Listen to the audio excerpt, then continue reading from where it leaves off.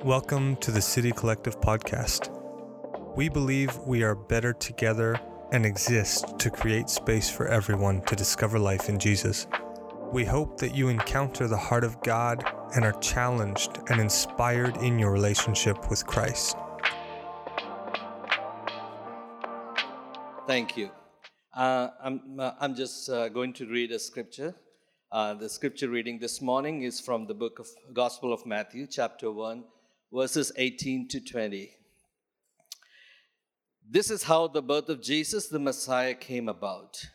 His mother Mary was pledged to be married to Joseph, but before they came together, she was found to be pregnant through the Holy Spirit. Because Joseph, her husband, was faithful to the law and yet did not want to expose her to public disgrace, he had in mind to divorce her quietly. But after he had considered this, an angel of the Lord appeared to him in a dream and said, "Joseph, son of David, do not be afraid to take Mary home as your wife, because what is conceived in her is from the Holy Spirit. She will give birth to a son, and you are to give him the name Jesus, because he will save his people from their sins." All this took place to fulfill what the Lord had said through the prophet. The virgin will conceive and give birth to a son, and they will call him Emmanuel, which means God with us. When Joseph woke up, he did what the angel of the Lord had commanded him, and took Mary home as his wife. But he did not consummate their marriage until she gave birth to a son, and he gave him the name Jesus. This is the word of the Lord.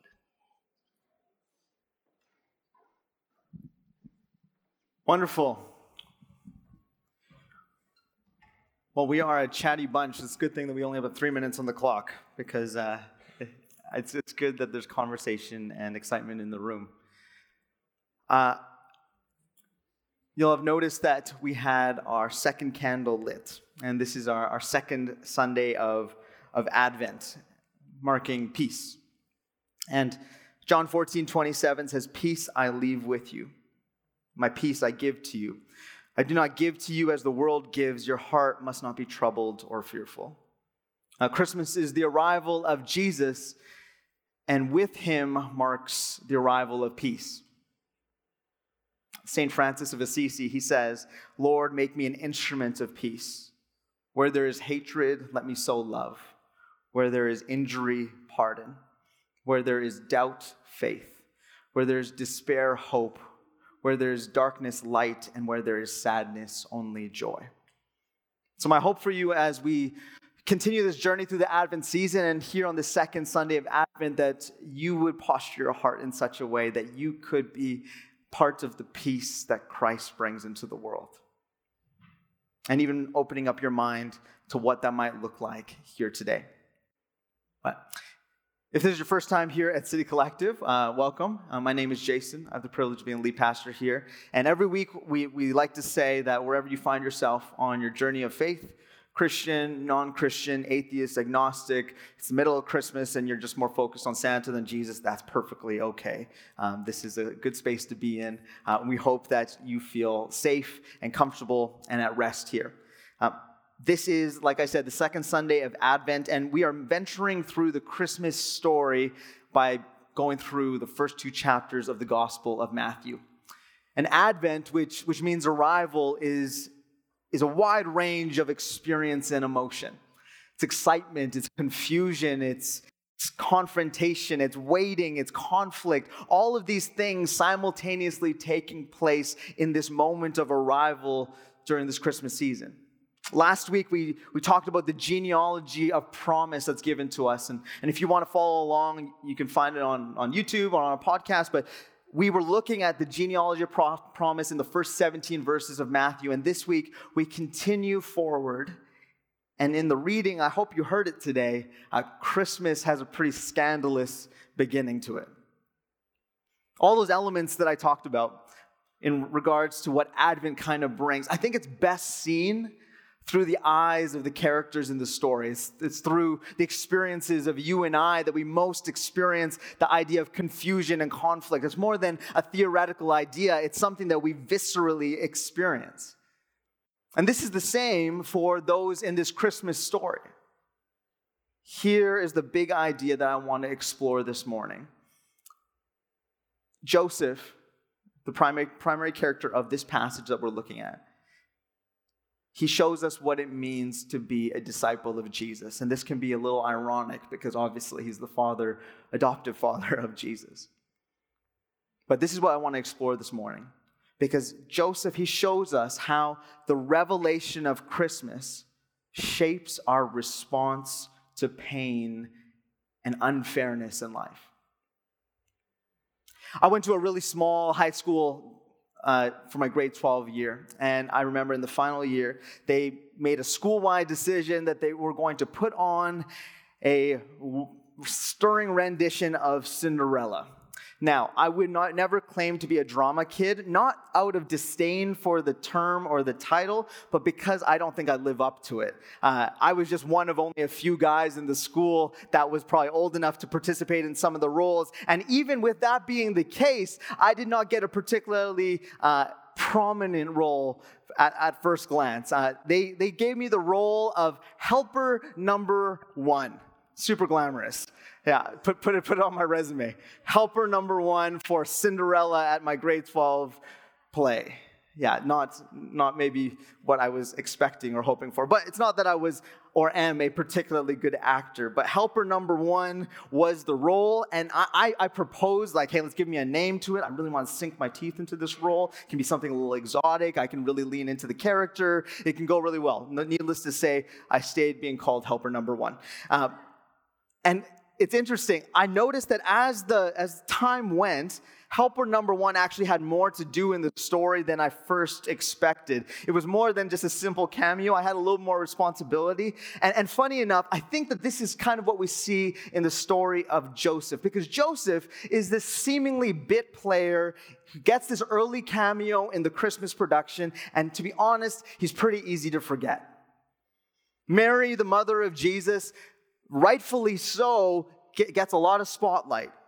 And I say rightfully so because now more than ever, I have appreciation for mothers and what they are forced to do to bring amazing new life into this world. Mary? Yeah, I get that. But some of the other ones, they get a lot of spotlight as well. There's songs about shepherds, songs about wise men. There's stories and pictures and paintings, and it's almost glorified in all these other characters of the story, but there's no song about Joseph, did you know? There's no specific carol that comes to mind. There probably is one out there, but not one in our popular cultural view that tells us about the story of Joseph. But yet, I would say Joseph, in his early cameo, presents us something incredibly profound that is meaningful for us here today. So I want to dive into that a little bit. We mentioned it last week, that in the final sequence of the genealogy, a genealogy talks about the father of someone, and the father of someone, and the father of someone. And once it gets to the final father right before Jesus, it doesn't say that Joseph is the father of Jesus. It says Joseph is the husband of Mary. Kind of reaffirms our bit player perspective. And even by the time that Jesus begins his public ministry, there seems to be an assumption that Joseph is no longer alive. When we get to the cross, I don't know if you remember this story, but Jesus is on the cross and he looks out and he sees John, the beloved disciple, and he says to John, "Would you care for my mother?" It would seem that Joseph is no longer around. And to top it all off, if we're talking about Christmas productions, he doesn't even get a line. He doesn't even have a line in this Christmas production. Yet, despite his lack of prominence, seemingly lack of longevity, and lack of actual words spoken, this forgotten man of Christmas illustrates what it means to be a disciple of Jesus. His actions do the talking in the midst of a shattering moment that many of us are familiar with. Have you ever experienced a moment where you felt incredibly betrayed? A moment where your hopes were high, your plans were moving forward, and you are blindsided to the point where you have to reconsider everything. This is the shattering moment that Joseph finds himself in. Now, as we look at the passage this morning, I want to note something in particular that's going to help us understand what we're trying to talk about. See, we're told that Mary is pledged to be married to Joseph. And some translations say engaged, others say betrothed. But it goes on to say that Joseph found that Mary was pregnant, and he planned to quietly divorce her. Now, if we're reading this text carefully and not just letting the words float by us, you'll notice that the sequence seems a little bit off. Because in our Western culture, the ending of an engagement doesn't equate to divorce. You just don't get married.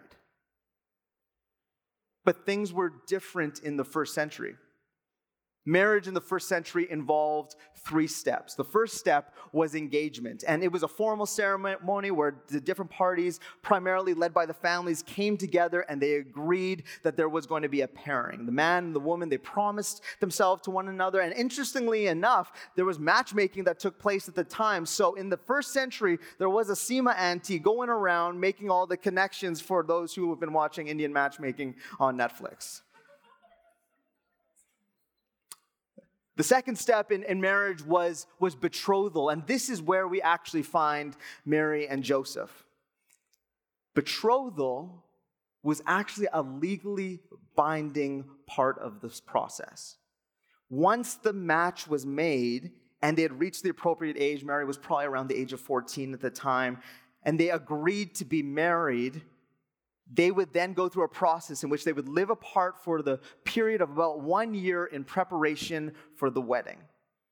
The woman and the man, they have a chance and they have a choice to call off the marriage before the betrothal is legally bound. But once it is entered into, once the betrothal is official, if they were to enter into a relationship with someone else, it was considered adultery. So legally, at this point, they are considered husband and wife. And then the third stage, the wedding takes place, and when the whole village gathers together, they celebrate and they have a huge party, and they've committed a whole year in preparation for this. And then finally, with the night ending, they go to what's called the seclusion room, and everybody waits outside for them to consummate the marriage. Thank goodness that wasn't the tradition that my family followed. So that was the 3 steps of marriage within the first century. So all this to say, this is why the betrothal actually required divorce for Joseph. And this practice was in place for a variety of reasons, but specifically for our story, it was in place to prevent families from marrying off daughters who had become pregnant but weren't showing yet. There was a system in place to catch what some would have believed Mary was actually trying to do. So I say all this because I want you to understand the situation that Joseph found himself to be in. There wasn't this feeling of, oh, well, at least I dodged that bullet, or this like Hollywood rom-com feel of, oh, I'm going to just break off the engagement and then I can go find my true love. This wasn't the experience that Joseph was having. We need to understand and step into this first century perspective to really have a clear idea of what's taking place. Joseph finds out that Mary is pregnant. He's stunned. He's deeply hurt. How could Mary do this? The only logical explanation is that she had not been faithful to her betrothal vow. She had cheated on him and slept with another man, and she had committed adultery. This is the sequence of events and thoughts that would have gone through his mind at this moment. It would have seemed like the system had worked the way he wanted it to. It was designed to catch this, and all the facts pointed to it. And Joseph now has the option to actually take Mary to the gates of the city to try her publicly and to receive a public annulment. The benefit of him doing that is that he would be clear of all wrongdoing and there would be no blame directed his way. So this is our main character. Brokenhearted, embarrassed, probably angry, and in many ways, rightfully so. And the legal side of things was very much on his side. This was a big deal. And this is what makes Joseph's response so fascinating. Because have you ever been there? Feeling betrayed, mistreated, rejected, embarrassed. What has been your response? I know for myself, my heart's desire has far too often been revenge. For them to get what they deserve. I hope that justice comes their way. I hope that they're never happy again. This is the narrative that comes out of our flesh, out of our humanity. And for many that would maybe hear this be the response, there wouldn't be a lot of pushback. You've been wronged. So your response is justified. But here's what's incredible. The scriptures say that Joseph was faithful to the law, but as some translations put it, he was a righteous man. He was a right relationship kind of guy, and he wanted to quietly divorce Mary. And instead of exposing her to public disgrace, he had in mind to do it quietly. And so he would have involved family. There would have been 2 people that would have been required to come and sign a divorce certificate. And the really curious element of this decision is by doing this, he was suddenly exposing himself to public scrutiny and shame. He wasn't going to be public about the divorce, but that doesn't mean the public shame is going to go away. There are 3 things that I want us to take from the person of Joseph and what it means to be a disciple of Jesus. And the first thing is being in the right doesn't mean doing something that is wrong. Being in the right doesn't mean doing something that is wrong. It doesn't allow us to do something that is wrong.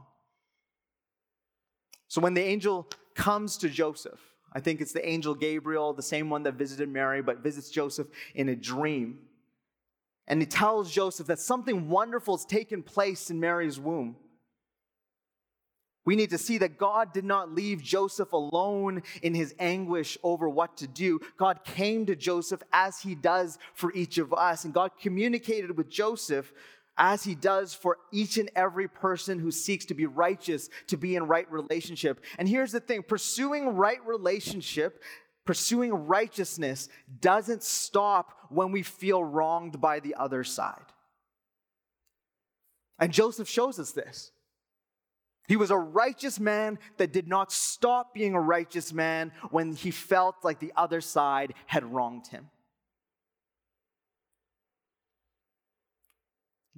Now, I know that there are unfair and cruel moments that we encounter. I'm not advocating for staying in toxic or poisonous relationships that are detrimental to our mental and our physical health. But there is a posture that we are invited to hold as followers of Jesus that desires to be conduits of healing and reconciliation in the world. It's a posture that leans into the comfort and the power of the Holy Spirit to embolden us in the spaces where we are past the point of doing things by our own strength. When we feel wronged, I don't know about you, but when I feel wronged, I don't want to be thinking about anything that would make their life better. That's not my first response. I need the power of the Holy Spirit. I need the power of the Holy Spirit to give me the comfort and grace to respond in such a way that's reflective of Jesus. Joseph chooses to protect the one who had seemed to have hurt him. Is that your response? I think it's ironic how the righteousness of Joseph, the adoptive father of Jesus, sets the platform for the righteousness of Christ. Because look at it, betrayed, mistreated, rejected. This is what it seemed to be the situation for Joseph, but it became the reality for Jesus. Betrayed, mistreated, rejected. Jesus chose to continue to treat all of humanity with his goodness and his kindness and his grace, despite the way that he was treated. He chose to protect all those who had seemed to have hurt him, so that he could bring us back into right relationship with God, because righteousness does not stop being our pursuit when we have been wronged. Righteousness chooses to think of caring for others even when we believe that they don't do so for us. Have boundaries, have wisdom, have mentors and people that you talk these moments through. But to be like Christ is to live generously, and generosity does not require reciprocation. Being in the right doesn't allow you to do something that's wrong. Being in the right is rather an invitation to pursue right relationship. So even from this first thought, my challenge for you this Christmas season, we've all got somebody somewhere that we are like, I do not want to spend Christmas with them. I hope that their car breaks down on the way to Christmas dinner, because my turkey is going to be so much sweeter. I said it, you thought it. We've got issues with people. We've got these moments of hurt that we've carried and interactions that we haven't let go of that continue to haunt us and burden us. And you might be in the right, but it doesn't allow you to do something that's wrong. It is actually an invitation to pursue right relationship. When you are a follower of Christ, this is the invitation. Number 2. Shame is to always be confronted. Joseph is at a crossroads, and I find his response incredibly humbling, because he chose the route that involved carrying the burden of shame that was guaranteed to come. One of the most crippling emotions that we experience as human beings is the shame that we receive from the communities that we're in. I'm not even talking about the shame that we are often unkind to ourselves with. But the communities that we're in, we receive shame because of mistakes that were made, or gossip that went around, or words that were spoken. And Joseph made a choice that shame that was going to come Mary's way, no matter what, was not a shame that she was going to bear alone. Whether one believes that shame is justified or not, we are presented with the truth that the pursuit of righteousness confronts shame. Think of the story of Jesus. And think of the way that Jesus taught us. We've talked at length over the last months about the kingdom of God. And when we talk about right relationship and righteousness and what God wants to do in the world and what Jesus invites us into, when Jesus is pursuing right relationship with others, he is confronting shame so that shame and guilt would have no platform and no bearing on you. But here's the thing about shame. Shame doesn't just disappear when we decide it, when we want it to. It's still directed towards us. Joseph didn't just get to say, we're going to divorce quietly, and nobody's going to have anything to say about it. There's not going to be any shame that comes from the community. No, there was going to be a direction of that shame, but instead of only Mary having to bear it, Joseph also chose to confront it. And this is the same response that happens through Jesus, that the shame that we receive in the different spaces that we're in every single day is not suddenly just gone, but it is borne by a Savior that wants you to experience the freedom that comes from right relationship with Him. Joseph he's modeling what it is to be a disciple of Jesus. It's a beautiful picture of what's taking place. And this is for all of us Canadians. Hear me, because I fall in this category as well. Apathetic avoidance of the confrontation of shame is actually the means by which we perpetuate it. If you are avoiding talking about it, we are guilty of continuing it.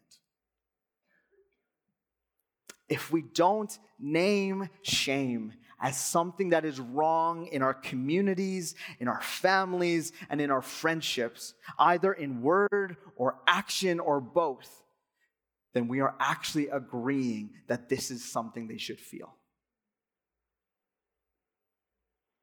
And this is not the way of Jesus. For Joseph, the public opinion, the public disgrace, and shame was still present. But instead of being placed solely on Mary, Joseph had chosen to take it upon himself. And this is what it meant to be a disciple of Jesus. Psalm 34, verses 4-5 says, I sought the Lord, and he answered me, and delivered me from all my fears. Those who look to him are radiant, and their faces shall never be ashamed. And this takes us to our third point. Messiness is an opportunity to enter into the work of the Spirit. Verse 20 of our passage reads like this. It says, but after Joseph had considered this, an angel of the Lord appeared to him in a dream and said, Joseph, son of David, do not be afraid. Joseph is given the prompt that many of our characters will hear throughout the Christmas story. Do not be afraid. And the angel says, do not be afraid, Joseph. Take Mary home as your wife. And even though Joseph had been righteous, Joseph had done good things. He had moved his life in an appropriate direction. He had modeled what it'd be to be a disciple of Jesus. He's still given this prompt that I am going to invite you into something greater, so don't be afraid. And this is good for all of us here today. You might think that you have everything put together, that all of your relationships, you are pursuing the right thing. God has something better for you, and his invitation to you is don't be afraid. There's more to what is going on in your life. I have more for you. And not just in isolation, but by the power of the Holy Spirit. Because that's the mystery of the Christmas season brought to life in this passage, is that Joseph is told that Mary is with child by the power of the Holy Spirit, and you are to give him the name Jesus. Yahweh saves. It says, take Mary as your wife, give the child the name Jesus. And to be told to name Mary's child is a technical way of saying adopt him. Joseph, you did not father this child, but you are to now take him into your heart as your own. You are to adopt him. And Joseph does, and at a great risk. The angel is saying, I see the challenges that are going to come your way when you try to do the right thing. But I want you to enter into the mess that you know is coming. Because the power of the Holy Spirit is going to be with you. The same power that was doing a work of beauty within Mary was going to be the same power offered to Joseph as he entered into her mess. The messiness didn't just disappear either. There are incidents throughout the Gospels where Jesus is slandered as being an illegitimate child. And in a culture where everything rode on reputation and character, no wonder the angel had to say, don't be afraid. Don't be afraid, for I'm with you. You're actually invited into the scandalous story of Mary, just as God is entering into the scandalous story of humanity. The request of Joseph is the action of God. Here's the beautiful thing. The angel was not asking something of Joseph that God was not doing himself. enter into the mess, for I'm with you. You feel lacking, my Spirit is with you. You feel unqualified, I'm going to do something incredible through your life. Entering into the mess of others with the power of the Holy Spirit is to be a disciple of Jesus. William Barclay, he says, it is Spirit who is God's agent in the creation of the world, and it is Spirit alone who can recreate. In Genesis chapter 1, Spirit is an indication of creation, of newness. It's the beginning of new beginnings that we see at the very beginning of the genealogy. Recreate the human soul when we've lost the life that we ought to have. This is what Jesus did.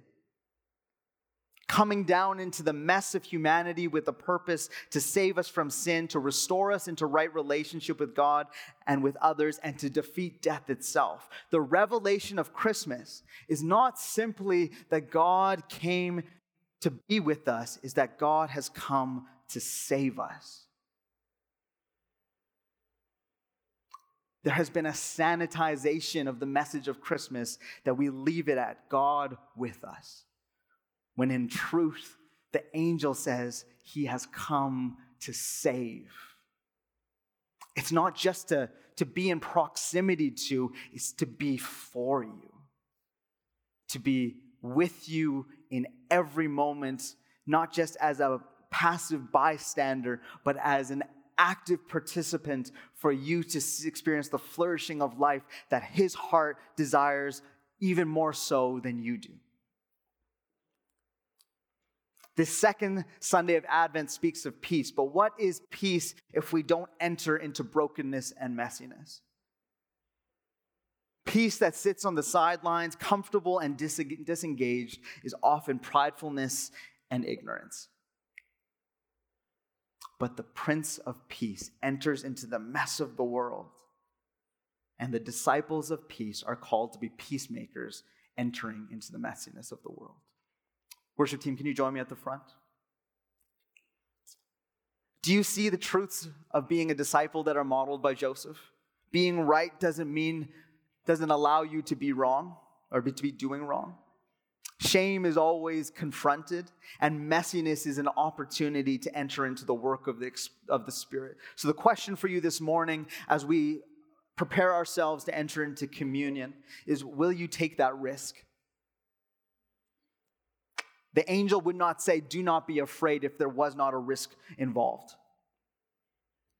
If there was not the possibility of discomfort or struggle. And that's the same calming invitation that you're given today.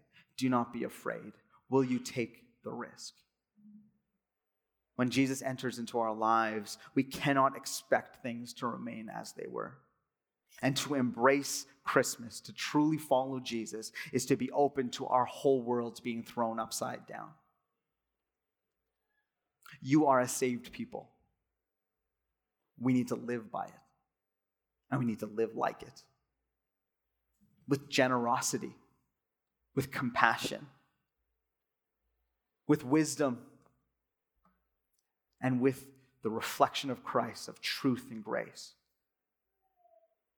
Will you take that risk? Would you close your eyes with me as we pray? For some of you this morning, relationships, they need to be reconciled. So let's pray for you to be overwhelmed by the righteousness of God in your life. For others, shame needs to be confronted in your life. Let's pray for you to feel that burden lifted and for God to draw near. And for others in the room, you know that there's a mess that you need to step into, and you're just asking for that burst of confidence, that burst of strength. I pray the Holy Spirit would give you exactly what your heart desires, that would place you in the messiness that you need to be in to be the conduit of change that Christ desires in the world.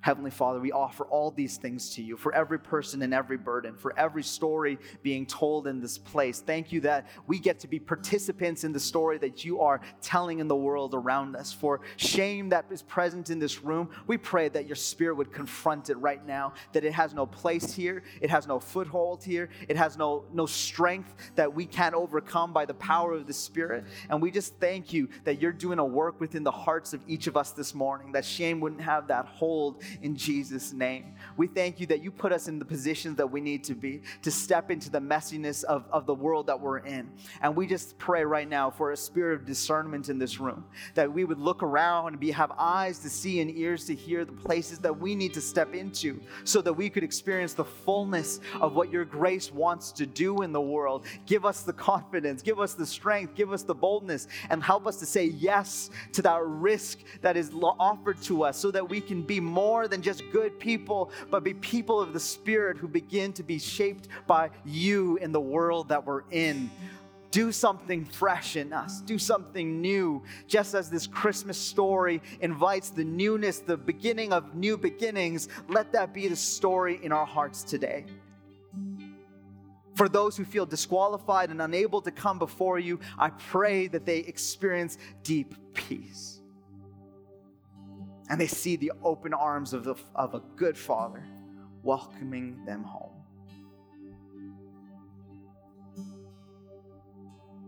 Thank you for what you're doing in our hearts already this morning. May it be a seed that begins to grow. Your kingdom come, your will be done. In Jesus' name I pray. Amen. Amen. Would you stand to your feet with me?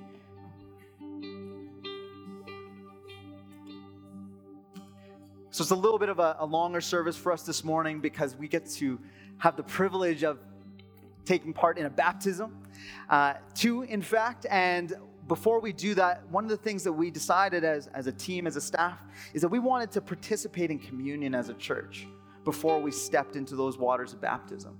That this would be a response of the church to remember, to reflect, to receive, and to rejoice. This is what is taking place. So I'm going to invite our team on either side to bring the communion elements. Our worship team is going to lead us in song. And then as the song is going, I would invite you to come to the front as you feel ready and receive. Jesus in the upper room, he took the bread and he broke it and he ate it. And he said, "Do this in remembrance of me. This is my body broken for you." And with the cup, he drank of it. He said, "This is my blood poured out for you. Do this in remembrance of me." Posture your hearts. Ask the questions that need to be asked. And then come to the front and receive. There is goodness waiting for you. Thank you for listening to today's message. We hope it encouraged and blessed you in your walk with our Lord Jesus Christ. To keep up with City Collective, make sure to check us out on Instagram and Facebook at City Collective Church. Have a great week.